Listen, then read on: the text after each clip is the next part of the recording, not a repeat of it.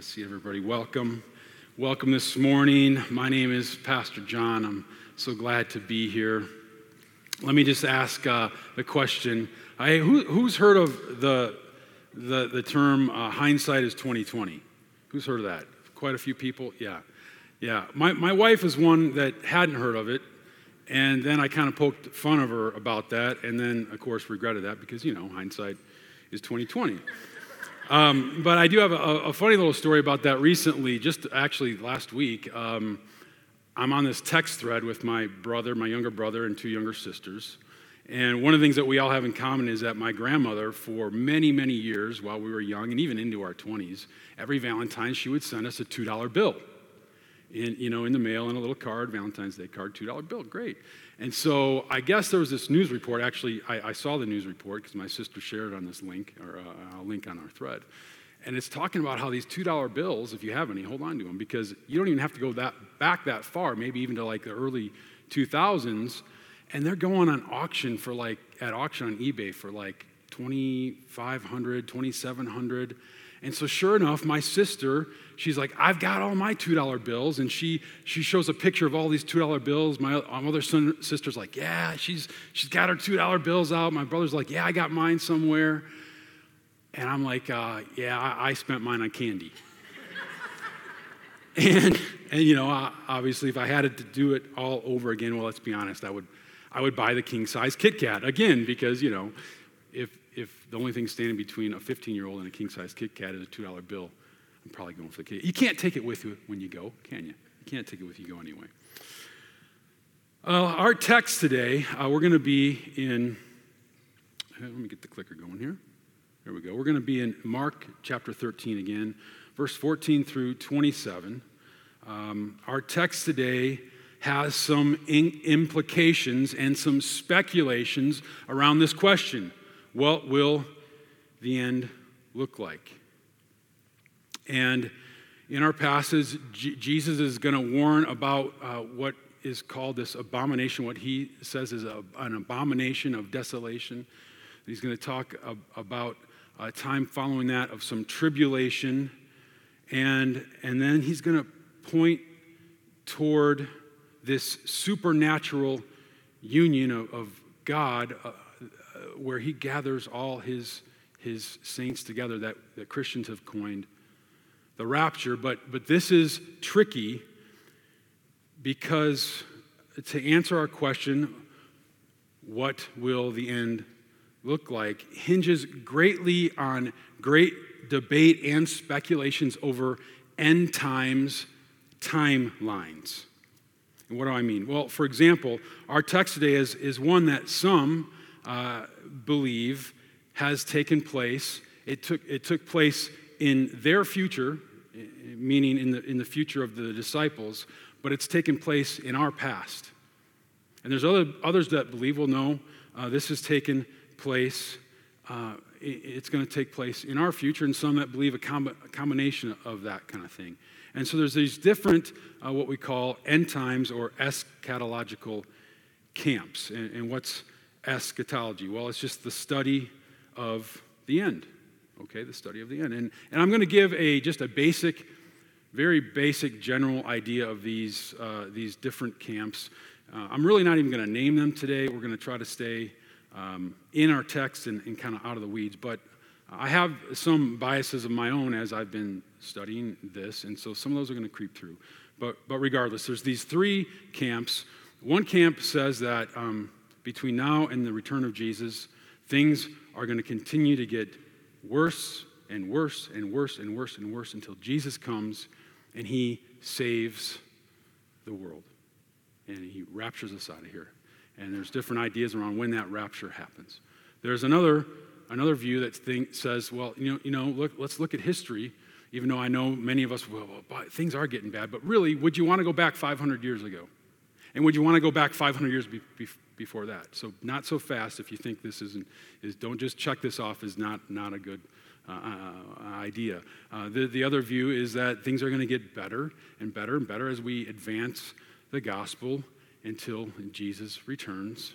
And then there's another view that kind of says, no, things are going to continue to kind of ramp up together, good and evil together are gonna ramp up together. And again, hence this is the term eschatology, the study of the end. And there's really two types of eschatology. There's personal eschatology, i.e., upon our end, upon our own death, and then there's eschatology on a global scale, right? I.e., the end of the world history as we know it.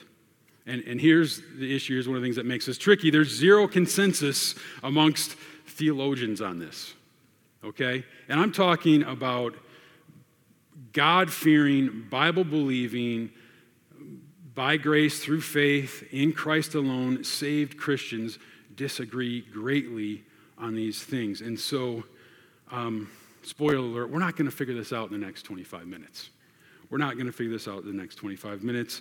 But I'm, again, going to do my best to stay in our text, draw out insights and applications for our lives here and now, without pinning us down to any one particular view this morning.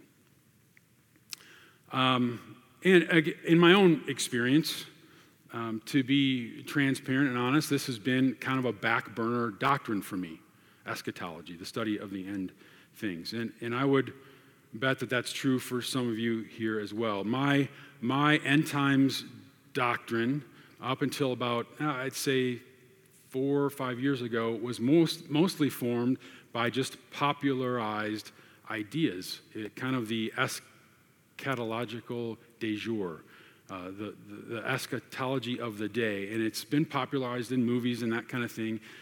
How many people have seen what's it called? The Kirk Cameron one. Thank You, Left Behind series. I actually didn't see it, but I know that was very popular, like in the 80s, 90s kind of thing. And so many of us have formed ideas in all the movies and whatnot around that, and probably less have we formed those ideas around a careful examination of God's Word. So this should bring conviction a little bit, and I would say it's important to come to our own conclusions, our own convictions about eschatology, about end times. I think eschatology matters. I think where we think we are headed will have an effect on how we are living our lives here and now. For example, and again, I'm not trying to put up any straw men to knock down, and this may show my bias a little bit here, but if we think that things are just going to get worse and worse and worse and worse, and then all of a sudden, in a blink of an eye, we're going to be taken out of here, leave our trousers behind, like in the movie, I think, and we're going to miss, any of the tribulation stuff, then why fight it? Why, that idea of things are going to continue to get worse until Jesus rescues us. Again, why fight it? If that's God's plan to make things worse and worse, why am I trying to advance the gospel exactly? So that's one of the issues I have with that view. So regardless of that, with an open Bible on your lap, I would encourage you to begin giving this end times, your end times theology, some legs of your own, and begin to give it due diligence. We have a resource for you here, pursuegod.org. This is a fairly new one that just come out. I think there's about 5 episodes here. I know there's 5 episodes at this point. It's probably about 3 to 4 hours worth of listening content. And I will tell you right now that this will only be dipping your little pinky toe in the water listening to this. You'll still be like, okay, I don't know where I stand. So again, if for no other reason, just because we believe that God's word is important, we believe 2 Timothy 2:15 and 3:16, 2:15 says, be diligent to make yourself approved by God, a worker who does not need to be ashamed, rightly dividing the word of truth. And of course, 2 Timothy 3:16 says, all scripture is God-breathed or inspired by God. It's profitable. In other words, it's good for teaching or for doctrine, for rebuke, for correction, for training in righteousness, so that the servant of God may be equipped for every good work. So yeah, we need to not discount any of God's word. We need to, even if this isn't your favorite category, there's probably some people in here that love this stuff. You're really into it, and that's great too. But we all should come to this place of our own understanding. And when it's all said and done, you may have a different idea than I do. And guess what? We might both be wrong, but hopefully we can, in eternity, over a cup of coffee and a king-size Kit Kat, we can have a chuckle about it, okay? So, I'm taking a whole lot of time to set up this idea today that we're not going to get to this question, what will the end look like exactly? We're going to get into our text here. Let's look at this. Oops. Oh, I got to point it that way, I guess. There we go. We're going to get into our text today, but before we even do that, we need to recap a little bit because we kind of cut Jesus off mid-explanation last week. So just real quick, last week, Jesus and his disciples were heading toward the Mount of Olives, and the disciples said, wow, look at the temple, it's amazing, and indeed it was. And Jesus said, yeah, and this is a paraphrase, and said, yeah, it's amazing, but it's all going to be torn down, not one stone upon another. And so then Jesus had these two questions his disciples had these two questions for Jesus. They said, well, Jesus, when is this going to be, and what are the signs so that we know what's going to happen? And so this sets up our text today. And this is continuing Jesus' answer. He says, the day is coming when you will see the sacrilegious object that causes desecration standing where he should not be. Reader, pay attention. Then those in Judea must flee to the hills. A person out on the deck of a roof must not go down into the house to pack. A person out in the field must not return even to get a coat. How terrible it will be for pregnant women and for nursing mothers in those days. And pray that your flight will not be in winter. Okay, so this sacrilegious object that causes desecration, other more word-for-word texts use this terminology, abomination of desolation. Well, let's try to figure out what this is, and let's start by defining terms on this journey to discover when this is going to be, answering these questions, when and what is it? First of all, abomination is something that causes disgust or hatred, and desolation is a state of defilement, complete emptiness or destruction. So again, abomination simply means a great sin, or very oftentimes when the word abomination is used in Scripture, it's talking about idolatry. And desolation just simply means to make defiled. Okay, so at this point, what we're going to do is we're going to see if we can gain some understanding through looking at some of the other gospel writers who also recorded this conversation. It's called the, well, I'll think about that in a second. I'll give you that answer in a second. But this conversation, Olivet Discourse, thank you. The Olivet Discourse is recorded in the other Gospels, and Matthew talks about it. Now, Matthew is one of the writers who is concerned with his Jewish readers, okay? He wants to make sure that his Jewish readers know that Jesus is connected back to their scriptures, to the Old Testament. So this is how Matthew records this. He says, so when you see the abomination of desolation spoken of by the prophet Daniel, okay, an Old Testament reference, standing in the holy place, let the reader understand, okay? And again, he's doing this, he's being purposeful to connect Jesus back to the Old Testament. So then we can look at Daniel, and we can look at how Jesus referenced Daniel in this conversation he's having with his disciples about the destruction of the temple. He says in Daniel 11:31, forces from him shall appear and profane the temple and fortress, and shall take away the regular burnt offering, and they shall set up the abomination that makes desolation. Okay, let's move on now to Luke. Now, Luke's audience is more of the Gentile audience. So he kind of dumbs it down for the Gentiles. And here's how he describes this conversation Jesus had with the disciples. But when you see Jerusalem surrounded by armies, okay, none of this abomination of desolation kind of talk, just makes it very clear. When you see Jerusalem surrounded by armies, then know that its desolation has come near.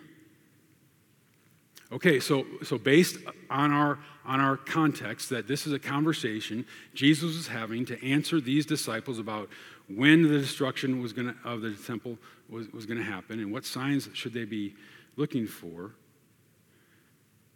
we can come to this conclusion that this actually happened in 70 AD. You see, we know historically that in 70 AD, the temple was absolutely demolished, and we have historians that have given us firsthand accounts of this, but you can just simply go to Jerusalem and see that the temple is no longer there as all. In 70 AD, Roman soldiers under the command of Titus destroyed Jerusalem and the temple. And the Roman armies were an abomination because they worshiped the emperor and carried with them idolatrous images that they set up in the temple. And those same armies brought desolation because their commander entered the Holy of Holies. Only the priests were supposed to enter, defiling it and ultimately leveling it to the ground. And Jesus said, when this happens, do this.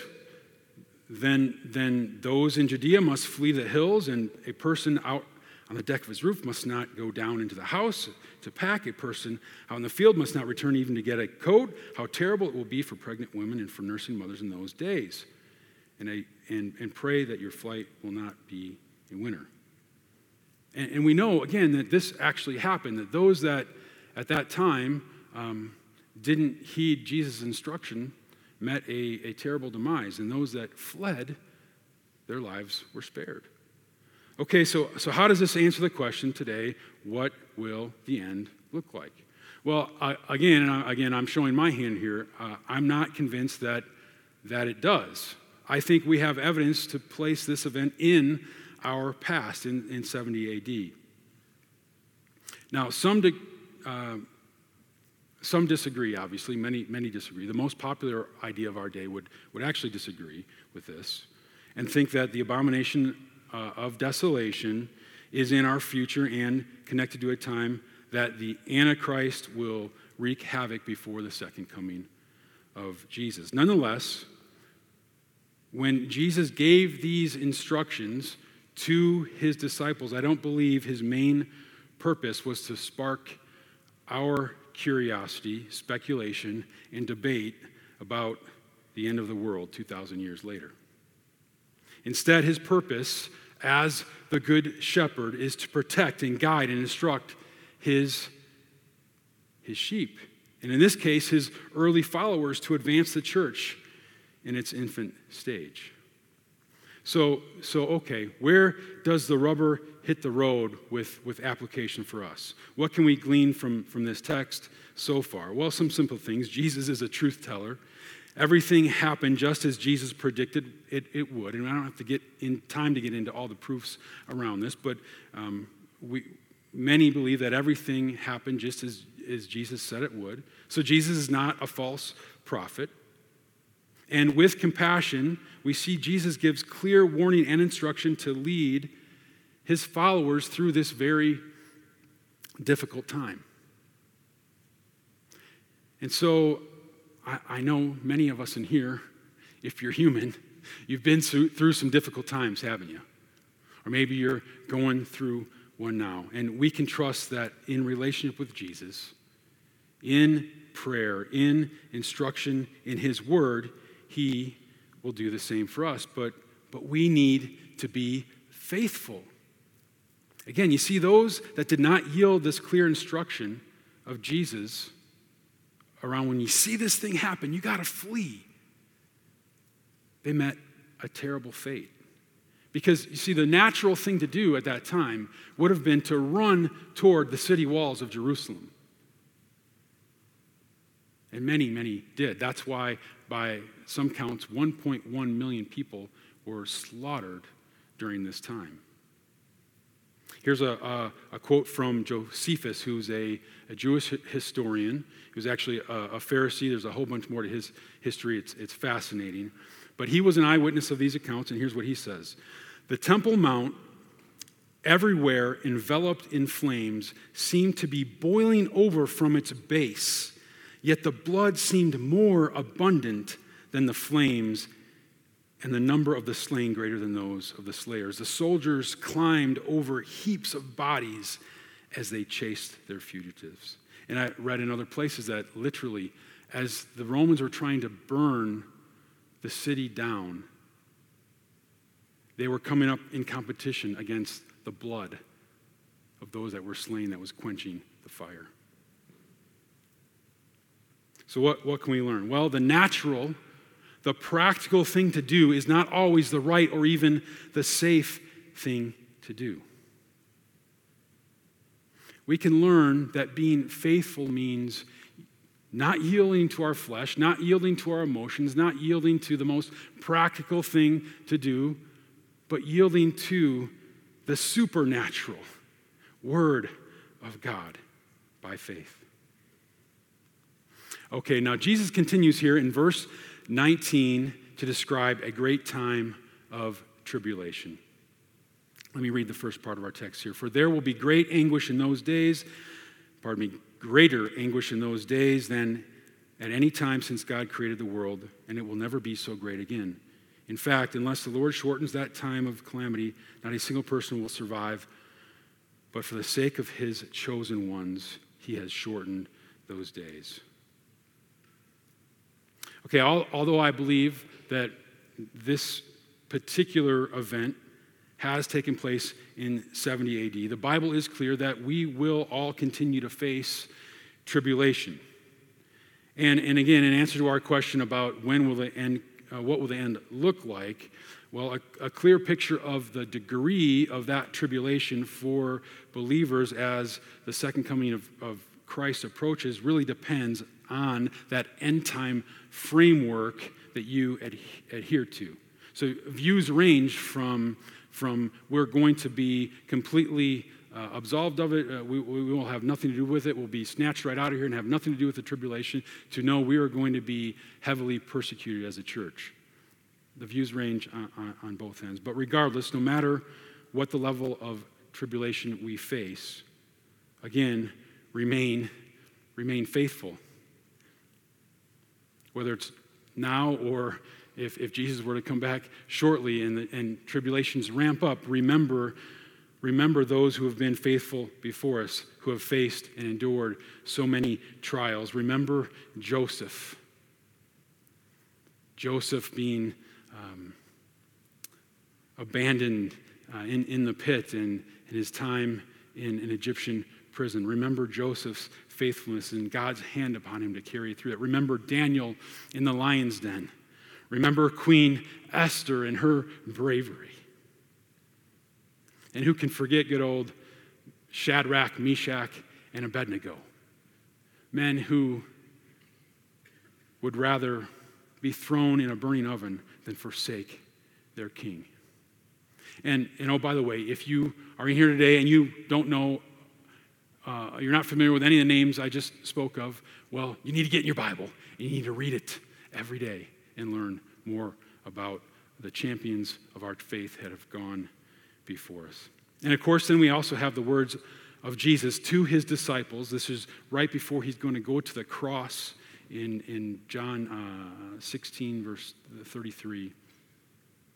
He knows his disciples are going to lay their lives down. They're going to be in torturous ways and killed, martyred for the faith to continue to advance the gospel. And this is what he says. This is what Jesus says. I have said these things to you, that in me you may have peace. In the world you will have tribulation, but take heart. I have overcome the world. Continuing on in our text. Then, if anyone tells you, look, here is the Messiah, or there he is, don't believe it. For false messiahs and false prophets will rise up and perform signs and wonders so as to deceive, if possible, even God's chosen ones. Watch out. I have warned you about this ahead of time. And Jesus simply says, watch out. False messiahs, false prophets, they're coming and they're going to try to trick you. This is as true for us today as it was then. We have a formula, thankfully, to identify false prophets, right? We know that if someone predicts something that doesn't come true or prophesies something leading us away to other gods, that prophet is false. In fact, in the Old Testament, that prophet was ordered to be stoned, to be killed. I think for some of us, the idea of false messiahs, this one I don't think is, let me just say this. I think it's maybe easier to identify people that literally just come out of the woodwork and say, I'm Jesus, just because they've got a long hair and a beard and that kind of thing. In fact, I had a gentleman, short story here, a gentleman that I was spending some time with, mentoring, and he had truly an incredible story.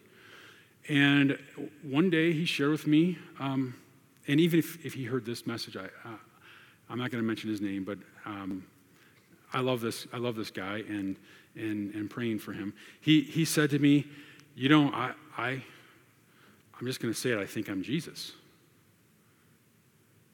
And I said, hey, you've done a lot of drugs. This is true. I said, you've done a lot of drugs. And I said, Jesus is not sleeping with his girlfriend, which was something he was involved in. And he looked at me, he said, you know what, you got a good point there. So, but I think those are easier to identify, cases like that. But the enemy is slick, right? We need to be careful not to fall for the good without God types.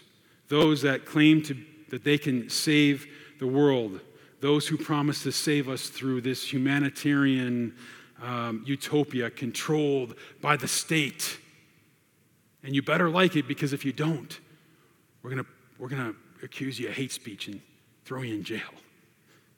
Those folks, they do have evangelists out there as well. Did you know that?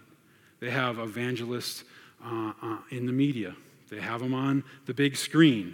They have them in schools and higher education. And they write beautiful music with lyrics, catchy lyrics that we even, some of us in here, I'm sure, have sung along to, hum along to. Remember, imagine, right? Imagine, no hell below us, above us only sky. Imagine all the people.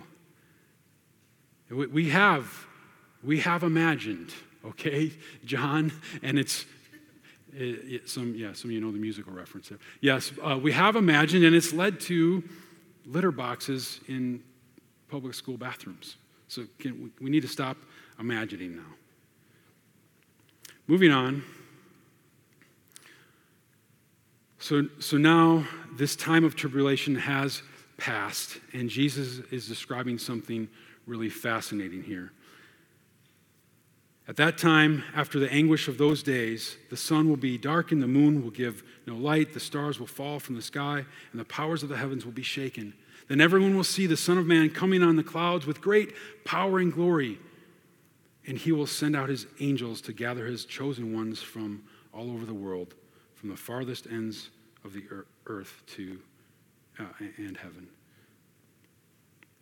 Once again, in terms of eschatology, in terms of end times, there is debate over whether this particular scripture is referring to the final return of Jesus or an event in the past.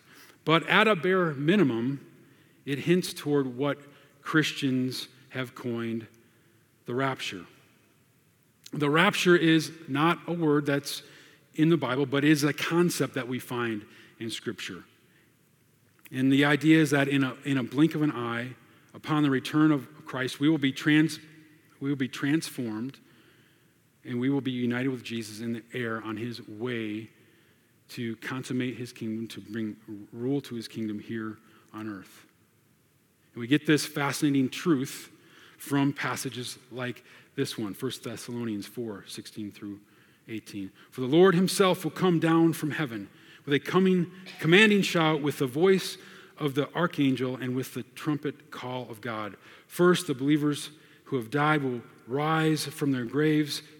Then together with them we who are still alive and remain on the earth will be caught up in the clouds to meet the Lord in the air. Then we will be with the Lord forever, so encourage each other with these words. Scripture clearly affirms that Jesus will return to rule and gather his faithful elect to live in glory with him forever with our Savior and our righteous King. This is good news. Jesus is coming back. He has promised to gather his faithful followers to himself. This is our blessed hope, the blessed hope that we will meet Jesus face to face. There's no hindsight needed here. This one we can take to the bank. Let me close. Oops, I'm going to go back to this slide. Let me close by just saying a few things about this whole idea. What will the end look like? This is a fascinating subject, right? Many people are consumed and maybe even obsessed with this idea. Think about not just the church, not just people of the church, but also people outside of the church. The secular folks who make big blockbuster movies about this stuff all the time. And I can tell you in my own life, this has been something I thought of. I was thinking back to a conversation. It's actually the first dialogue I can ever remember having with my mother, and I can place the home we are in, which means I was somewhere around 4 years old. And I asked my mom, I said, "Mom, when we die, can I take a peanut butter and jelly sandwich with me?" And I think there's a reason for this. Ecclesiastes 3:11 says this: God has made everything beautiful for its own time. He has planted eternity in the human heart. But even so, people cannot see the whole scope of God's work from beginning to end. Friends, God has put eternity in your hearts. And I believe this explains the fascination for this subject within and outside of the church, with believers and with unbelievers. And I know this subject can be scary. It can cause some angst. But I want you to know that fear can actually be your friend. Sometimes fear, even though the Bible has all sorts of places talking about don't be afraid, sometimes fear is actually a gift of God. Let me tell you a story about my bride when we were dating. Now, we're from Chicago. When I say that, you think of big buildings and that kind of thing, but actually we lived up in the suburbs where there's lots of cornfields, bean fields. Look more like Kansas than a bunch of big buildings, okay? And what do you get in Kansas? You get tornadoes. And this was a spring, and we had one of these wicked storms that just came out of nowhere, and it went from a bright sky to a black sky in a matter of minutes. The trees are bending back and forth. The wind is howling. The tornado sirens are going. People are diving into basements. People are afraid. And I don't know out here if that's a kind of a thing, but back in the Midwest, it's a thing. When you grow up in an area where you literally can drive by towns that have been completely wiped away by tornadoes, it's scary. And I remember at that time I was with Valerie at her mom's house, and she looked at me. This was it was early in my walk, and I had been bugging her a bunch, and she was getting annoyed with me about talking about Jesus at this time. I want to be fair to her. That's maybe making her sound worse than she really wasn't at all. But okay, there was some times, I'm like, I want to listen to Caleb. She's like, no, I want to listen to, you too. And I'm like, what's wrong with you? That kind of thing. So that was early in my walk. And she looked at me with all this going on and said, what's going to happen if we die? What's going to happen if we die? And I did my best at that time to articulate the gospel to her. As I mentioned earlier, there are two types of eschatology.